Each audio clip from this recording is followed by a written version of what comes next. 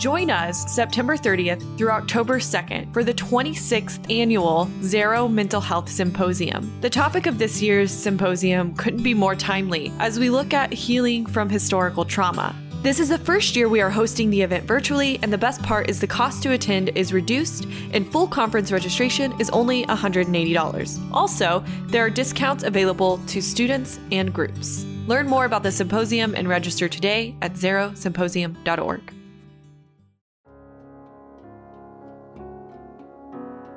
Really is about acknowledgement, apology, and atonement. And there's no perfect way to do that. Mm-hmm. We're never even going to approach that unless we take some concrete steps. You're listening to the Mental Health Download from the nonprofit Mental Health Association Oklahoma. I'm Matt Gleason. On today's episode, we're thrilled that our dear friend Carmen White-Yanik is going to interview Hannibal B. Johnson. As many of you know, Hannibal wrote Black Wall Street, From Riot to Renaissance in Tulsa's historic Greenwood District. He's an attorney, author, and independent consultant specializing in diversity and inclusion, as well as cultural competence issues and nonprofit governance. He chairs the Education Committee for the 1921 Tulsa Race Massacre Centennial Commission.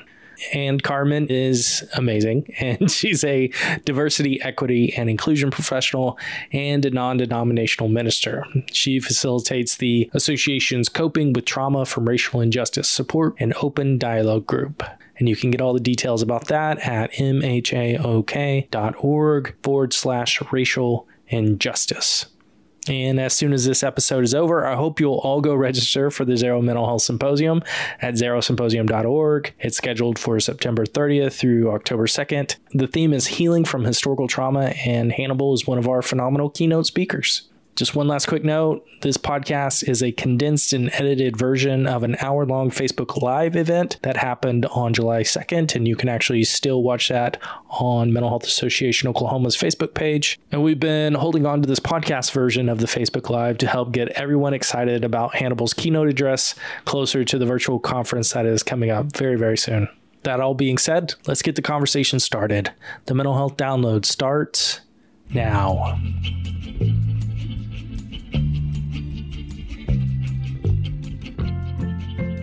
Welcome, everyone, to this hour that we'll be spending with the incomparable Hannibal B. Johnson. I'm so excited to be here with him today, honestly, because I know he remembers this, but Hannibal was one of the first people, I will say one of the first Black people I met when we moved to Tulsa almost 25 years ago. And he is actually responsible. And I've never said this to you, Hannibal, but you are actually responsible for educating me on Black Wall Street. And more importantly, the race massacre of 1921, when you put your book that you signed to Tim and I when he was in law school at TU, and you put it in our hands. And I was like, what in the world? I was like, how could I not know this history? My family has very deep roots in Oklahoma. My mother was born in Wetumpka, so was her mother, and my aunts, my great aunts, were born in Wetumpka. And then on my father's side, my uncles, the first part of there's 8 children, and the first part of those 8 were born in Oklahoma. I could not believe that narrative was never spoken until that day. And that's literally 1996 that I'm the first time I'm hearing about, because of course, I mean, you know this, all the folks who are on here, this was not taught in our history books, unless you lived here or you had research that you just didn't know. And so, Hannibal, it is quite the honor for me to sit with you this morning and just talk to you about not only 1921, but also what is happening currently, our right now. And so I want to talk to you about how you are weathering this storm, not as Hannibal Johnson, the attorney, the professional, but Hannibal Johnson, the Black man. How are you weathering what's occurring right now across our country and across the globe. Well, good morning, and thanks for being here. Thanks for moderating this discussion. I want it to be a freewheeling discussion, so you can ask me anything that you want to ask me, and we'll take questions from the people who are listening in. Yes. In terms of what's going on currently in the country, on the one hand, I am incredibly encouraged particularly by young people, and by the mix of people, the cultural, racial, ethnic mix of people who are supporting the Black Lives Matter movement. That is a point of great admiration and encouragement for me. That it had to happen on the heels of such a horrendous, precipitating event is obviously very much troubling to me at the same time. And it's troubling in part because of frustration over trotting ground that we thought we had trod before, dealing with problems that we thought we had sort of dealt with before. So in some ways, I almost feel as though race relations are poorer today than they were in 1977 when I graduated from high school. Wow. Which is really, it's sad that I would even entertain a thought like that, because I know that we've made great progress in striking down legal impediments, legal barriers, and so forth. But what we have not done as well is changing the hearts and minds of all people with regard to issues of equality and equity. That plays out in situations like the George Floyd situation, or the innumerable instances in which unarmed Black men have been violated and in many cases murdered.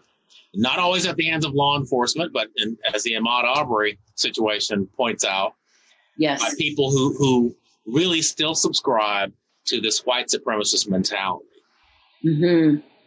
I've been reading your book about the Saunders, right, in Chandler, and looking at all of the progress that have been made. I mean, to say that not only did you go to high school and graduated from high school in 77, but you went on to college and undergrad and then law school, all the things, and to see in real time this narrative be played out again and in ways that I did not witness. Being born in 64, I didn't witness firsthand, but I did witness the deep, deep, deep pain and sorrow of family and bloodline and chosen family. And even in 68, in May of 68, when my cousin Bobby Joe Phillips was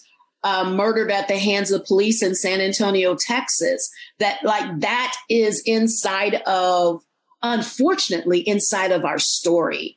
And so here we are, and you brought up a couple of points that I actually agree with you too, around when I see, it could make me weep when I see our babies, our children, our young adults out in these streets. I have my goddaughter and our godson in the streets of San Antonio, been out there for well over 2 months, daily out there as a local chapter of Black Lives Matter. I am very hopeful because it's been a one ember at a time catching fire to say this is enough for us, and we're picking up the mantle.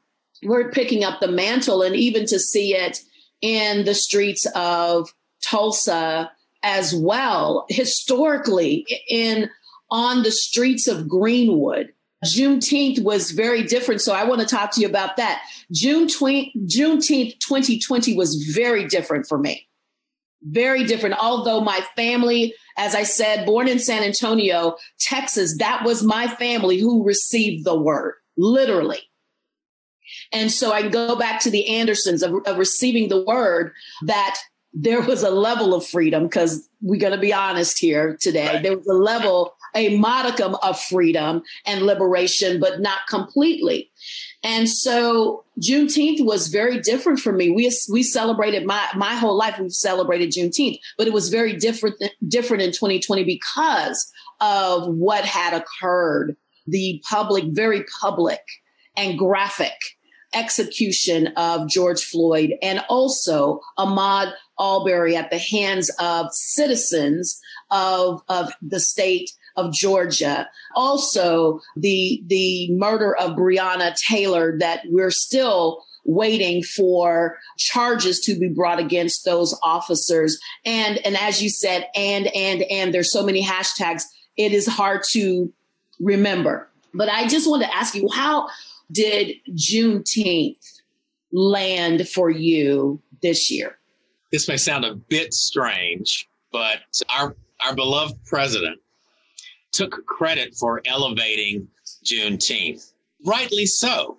I mean, one of the supreme ironies is he did elevate Juneteenth. He didn't intend to do that. He didn't. But his presence here in Tulsa, 2.5 weeks after the 99th anniversary of the massacre, on Juneteenth weekend, amidst a COVID-19 pandemic, really brought media internationally to Tulsa. I can't tell you how many interviews I did.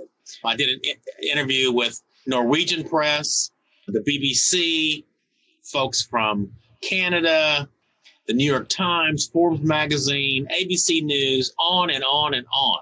And part of what they wanted to talk about was the president's visit. But the other part of what they wanted to talk about was Juneteenth and the history here in Tulsa's historic Greenwood district. Mm-hmm. So in that sense, he did us a favor of sorts by elevating the history surrounding both Juneteenth and our own history right here in the Black community in Tulsa.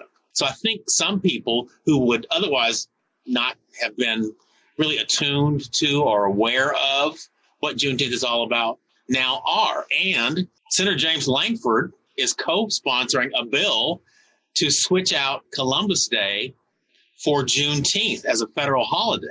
Mm. That's amazing. This is a Republican senator in Oklahoma who's working on this legislation. So, I think we have to celebrate the small victories.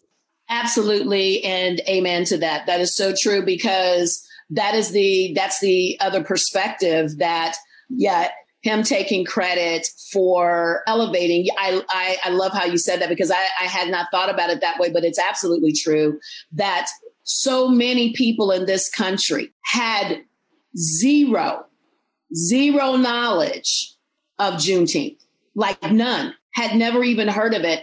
And the story goes that even the president, of course, he didn't know, but it was his Secret Service person who was a Black man who said, hey, that's happening on Juneteenth. Well, what's Juneteenth? And then had to get an education on the not only the mattering, but also the meaning of Juneteenth.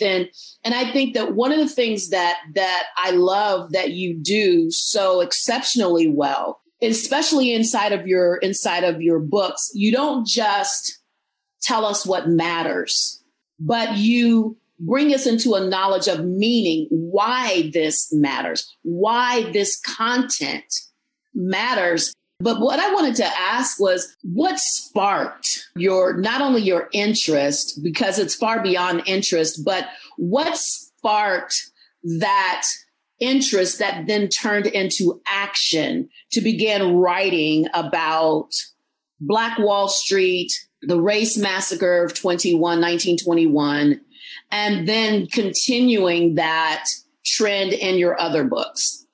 I've always had an interest in history. That really springs from my father, who was an avid reader, his former teacher, and ended up being an employment counselor. But he read consistently throughout his life, always had bunches of books around, primarily things on Black history. Mm. So that kind of seeped into my consciousness at some point. I came to Tulsa to work at a law firm. And when I got here, I was asked to write a guest editorial column on a recurring basis for the Oklahoma Eagle, which is the Black newspaper here in Tulsa. I did that. At one point, I was assigned to do a series on the Greenwood district. I was really eager to do that. And I learned a lot because I didn't know anything about anything. I certainly didn't know anything about the massacre. So I learned a lot and decided, I need to give this a fuller treatment. There had been a book done, an excellent book by Professor Scott Ellsworth, who's at the University of Michigan. It's called Death in a Promised Land. But it was a book about the massacre. I was interested in the Greenwood community in which the massacre occurred. So there's a difference. I'm interested in the people who created something remarkable, who suffered through its destruction, and who were resilient enough to rebuild and rebound and to bring the community to heights it had never seen prior to that. So that's when I wrote Black Wall Street. I wanted to make the information as accessible as possible. So I decided to write a book called Up from the Ashes, which is written on the 3rd grade reading level, and it's illustrated. And I can't tell you how many 2nd and 3rd grade classes I've read the book to, and we've had discussions with the little kids about this history. Kids that age understand right and wrong. Mm-hmm. They understand kindness. They understand bad things happening to good people. Right. They understand brotherhood and sisterhood. It's all in the level at which you present the information to them. And presenting it to them at that point really makes them open to receiving the fuller treatment, the more well-rounded historical treatment later on in their lives. And so my primary interest has been making history accessible to people and presenting history from perspectives that are often omitted, especially from curriculum. Mm-hmm. One of the things that I think that we miss, Hannibal, is missing that connectivity around different yet same in various ways. And children understand that because kids, especially at the ages that you mentioned and even younger, when they're in school, they don't identify other kids as Black or brown or this or that. They'll usually say, well, my friend Jamie said, or my friend Chad said. That's what's important to them. And it's only until later that they began to take on thought processes from family traditions of things that are passed down through families, and they begin to take on those other thoughts that are damaging to their psyche and completely changes how they think, act, feel, and believe. And so I'd like to get into this book a little bit. I have my copy. I believe I got this from you last year. Those of you who do not have this, you need to get it. Published in 2018, but The Saunders of Chandler, a pioneering power couple in pre-civil rights Oklahoma. I was fascinated because there's so much of what they were able to do as a power couple, but still even with their affluence, as well as their influence with dignitaries and all that they had created, still understanding that we've come this far by faith, truly, but also we're still inside of a system that only allows for so much and only allows us to be as free or as liberated as that system wants us to be. And so we're still being regulated, so to speak, in various ways. And so, Chandler is just, right up the road. And so I want to talk a little bit about this book, but why this story? I ran across at some point some photographs of Lena Sauner, who's the wife and the couple, George and Lena Sauner. She's a very beautiful, flamboyant woman who loved to dress. They were relatively wealthy. She wore these gigantic hats and beautiful gowns. So I went, there was a photo exhibition of Lena Sauner. I had to know, what's beneath all that? Who is this woman? It turns out she's a remarkable educator here in Oklahoma, in Chandler, a small town. She and her husband, George was a lawyer, cotton broker, businessman, had a business on Main Street in Chandler in the early 1900s, truly remarkable. They actually were kind of a bridge between the races in Chandler. She was principal of Douglas School. The white papers at the time, this is like 1915, 1916 and on, they talked about how well prepared the students at Douglas School were. And in fact, they were better prepared than the students at the white school. That's remarkable for the white press to be saying that during that era. So I just thought that we need to elevate some of these folks who have been lost to history. They should have been elevated. They should be in every Oklahoma history textbook, but they aren't. Mm-hmm. They've been lost to history because there's nobody to provide a voice for them, nobody to advocate for them and their rightful place in the pantheon of historical figures here in Oklahoma. Mm-hmm. I'm going through all of these pictures and looking at folks and what I love the different things that you wove into the fabric of the telling of their story. And even when I got to page 138 and you have I also found that this is interesting, is like when you start asking people, did you know that there was a Black national anthem? Say what now? And when I was in school, I had to learn this song, like every stanza, and we had to sing it. And oftentimes we sang it before school started. It's sad commentary that so many of our kids don't know this song, but just going through the book and how Ms. Lena was responsible for, was it the Ellis family?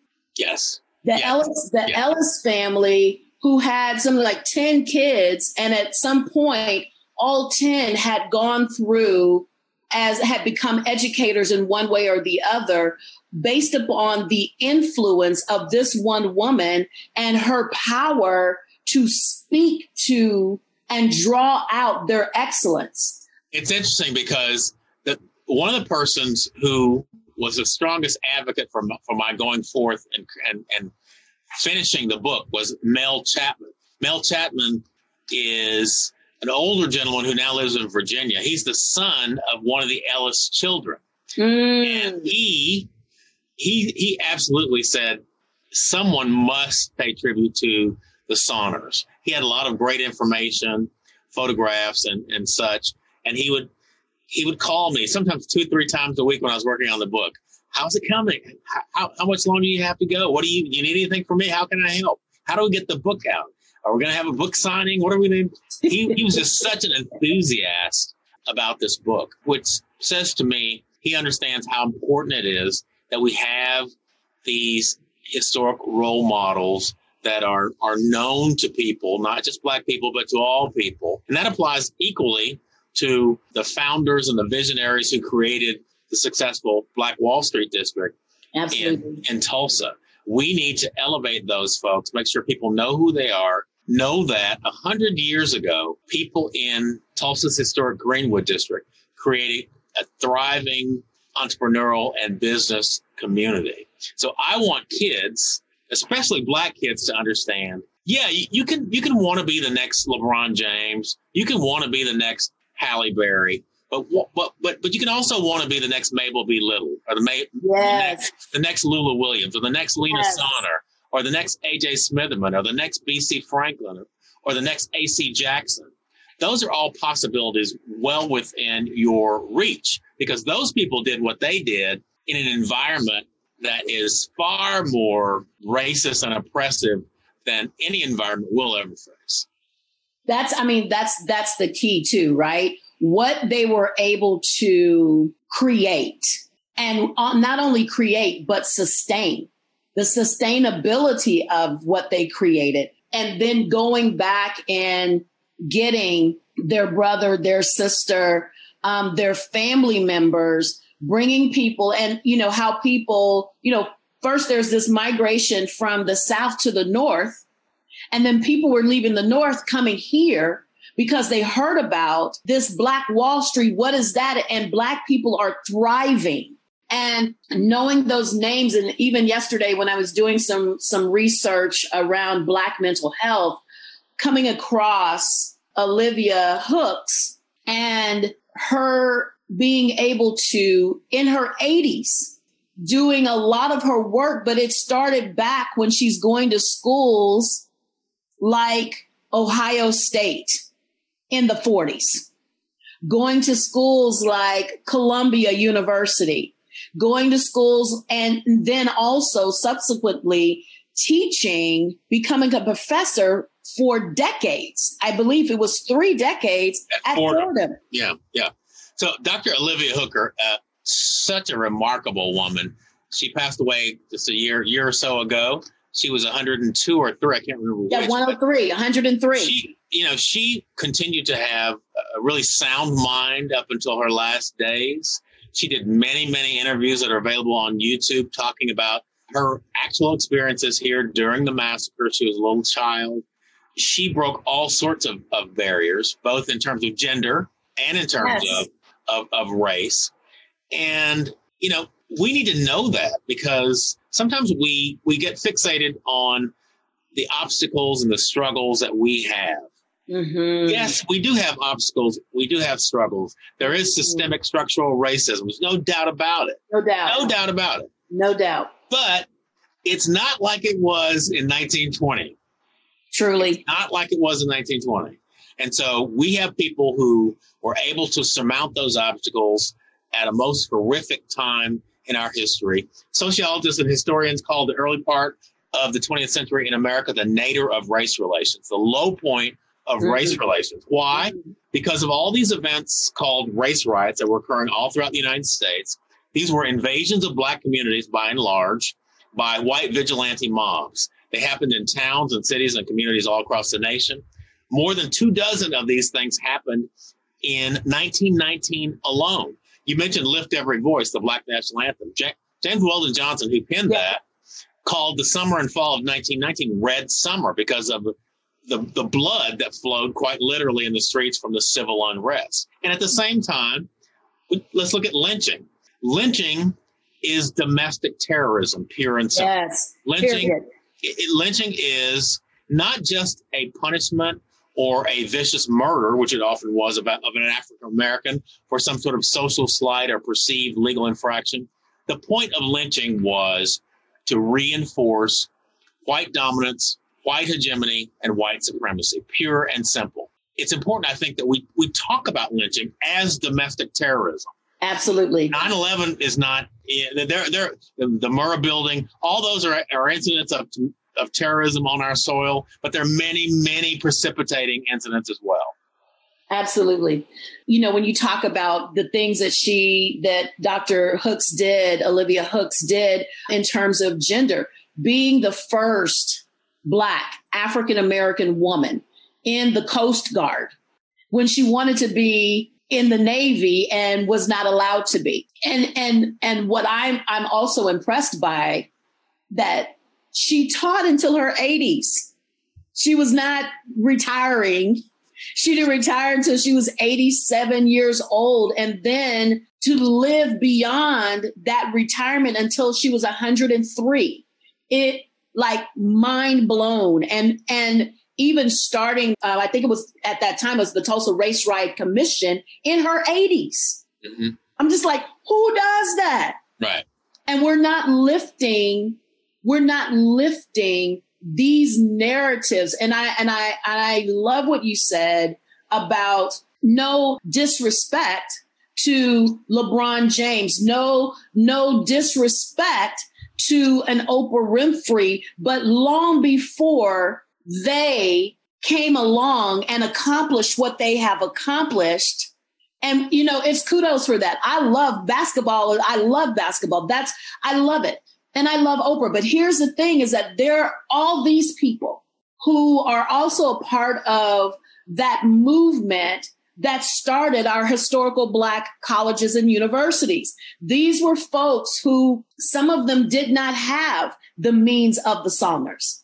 These were people like my grandmothers who did what we call days work, but they wanted better for their children and their children's children. And they may not have had that education, but they knew that education was a key and was a access, a portal for better. So can you talk a little bit more about, because we've received an extraordinary history lesson just now, but you just gave in a nutshell a historical overview of what was happening in 1919, 1920, 1921.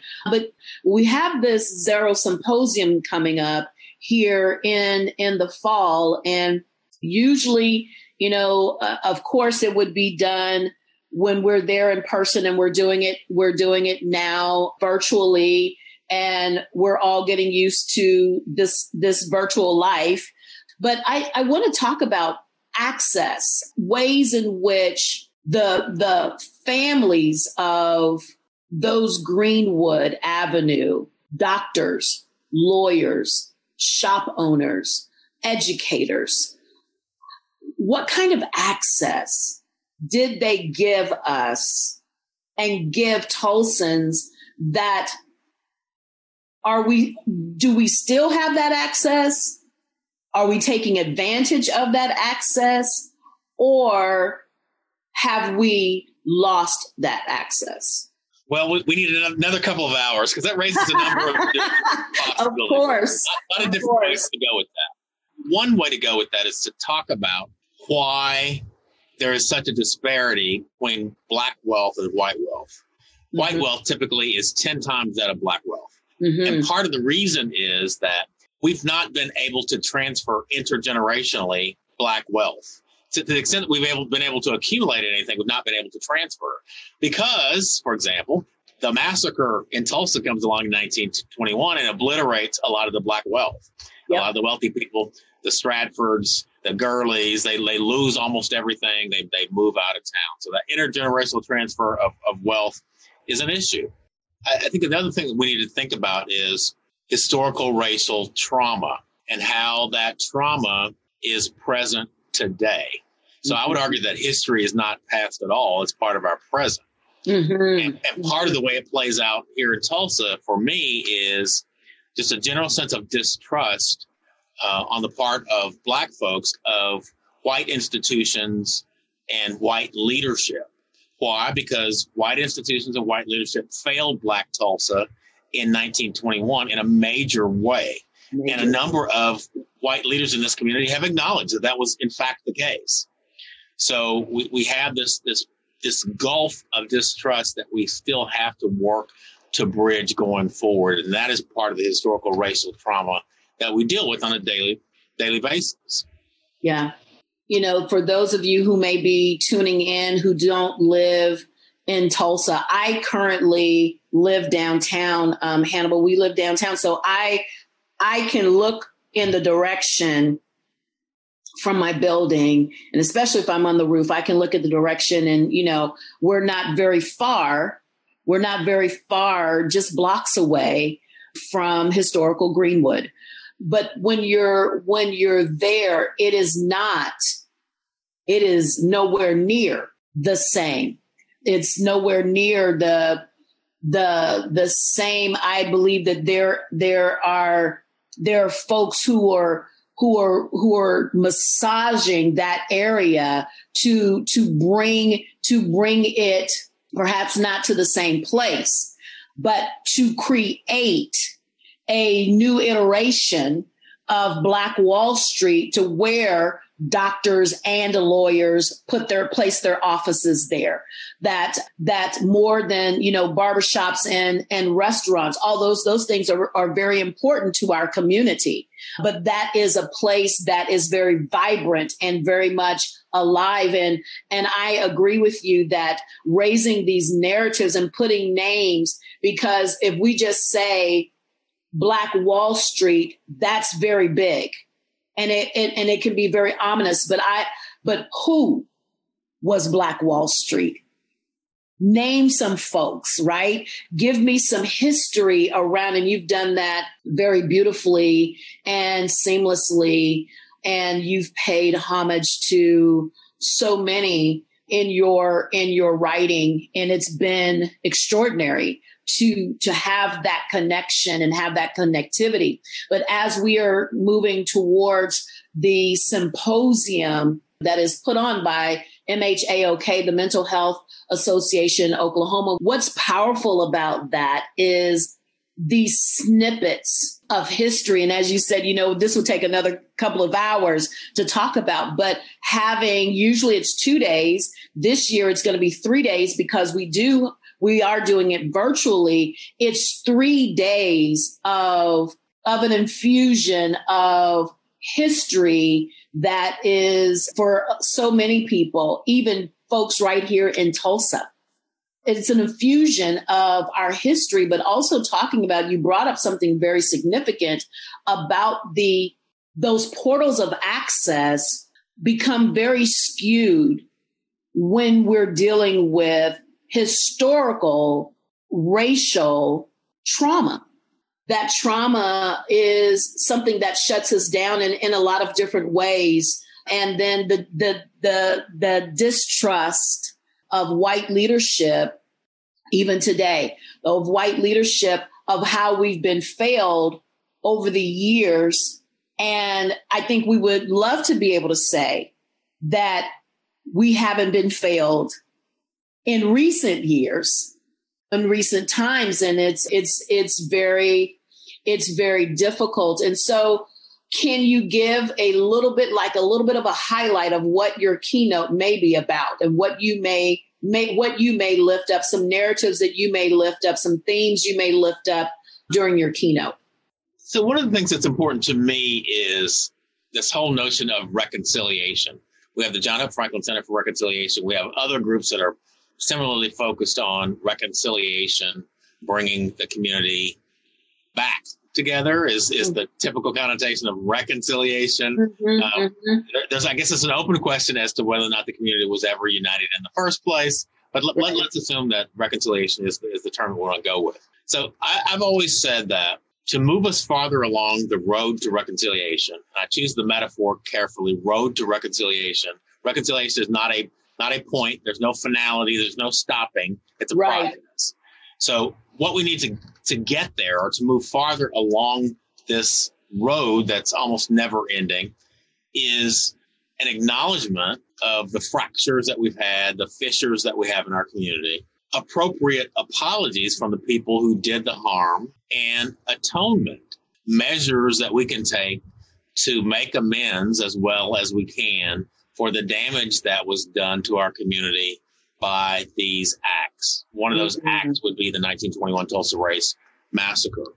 I can give you an example that's really concrete as to how that might look. So the Tulsa Chamber of Commerce was around in 1921. It was the leading business association, business convener in 1921. So recently, the leadership of the chamber, Mike Neal and others at the chamber, in anticipation of the 100th anniversary of the massacre, decided to look back on the records of the chamber to see what the chamber was doing in 1921. I think it's safe to say that a large part of the leadership was shocked by the various acts of omission and commission on the part of the chamber that really proved to be an impediment to the Black community at its greatest hour of need. So Mike Neal did something pretty remarkable. He hosted a press conference at the Greenwood Cultural Center, the leading history repository in the community today. He acknowledged the chamber's dereliction of duty back in 1921. He donated relevant portions of the 1921 chamber minutes to the Greenwood Cultural Center to preserve those for posterity. He offered his own apology on behalf of the chamber for its dereliction of duty in 1921. But he also talked about opportunities and initiatives that the chamber is looking at, targeted specifically to the African American community, in part as remediation for some of the harm that was done these many years ago. So it really is about acknowledgement, apology, and atonement. And there's no perfect way to do that. We're never even going to approach that unless we take some concrete steps. Thank you, Hannibal. I just got a question from Evan White. He said, great to see you again, even virtually, but how do you think about the current event is the broader perspective of the historical trauma of the community here in Tulsa? And are there any lessons we can learn that might also be applicable to other groups with historical trauma, for example, Latinx and American Indian communities? That's a huge question. So it is. Historical trauma, historical racial trauma, historical ethnic trauma, whatever you want to call it, is a big deal, not just in Tulsa, but really across the nation. And we have this tortured history affecting our Native American brothers and sisters as well. And even within that history, as Evan well knows, Evan is a friend, as Evan well knows, there is racial tumult and conflict that we don't want to talk about. And that is between Native Americans, cultural Native Americans, and their Black brothers and sisters, some of whom were the descendants or are the descendants of formerly enslaved people, because we know the 5 tribes held African Americans in bondage. Right. And the 5 sided with the Confederacy during the Civil War. There's all this history around the relationship between Native Americans and African Americans that is not included in any kind of substantive way in our curriculum. If we don't talk about it, we're never going to fix these problems. The Cherokee Nation is a great example of at least partially resolving that conflict, even though it had to happen through litigation.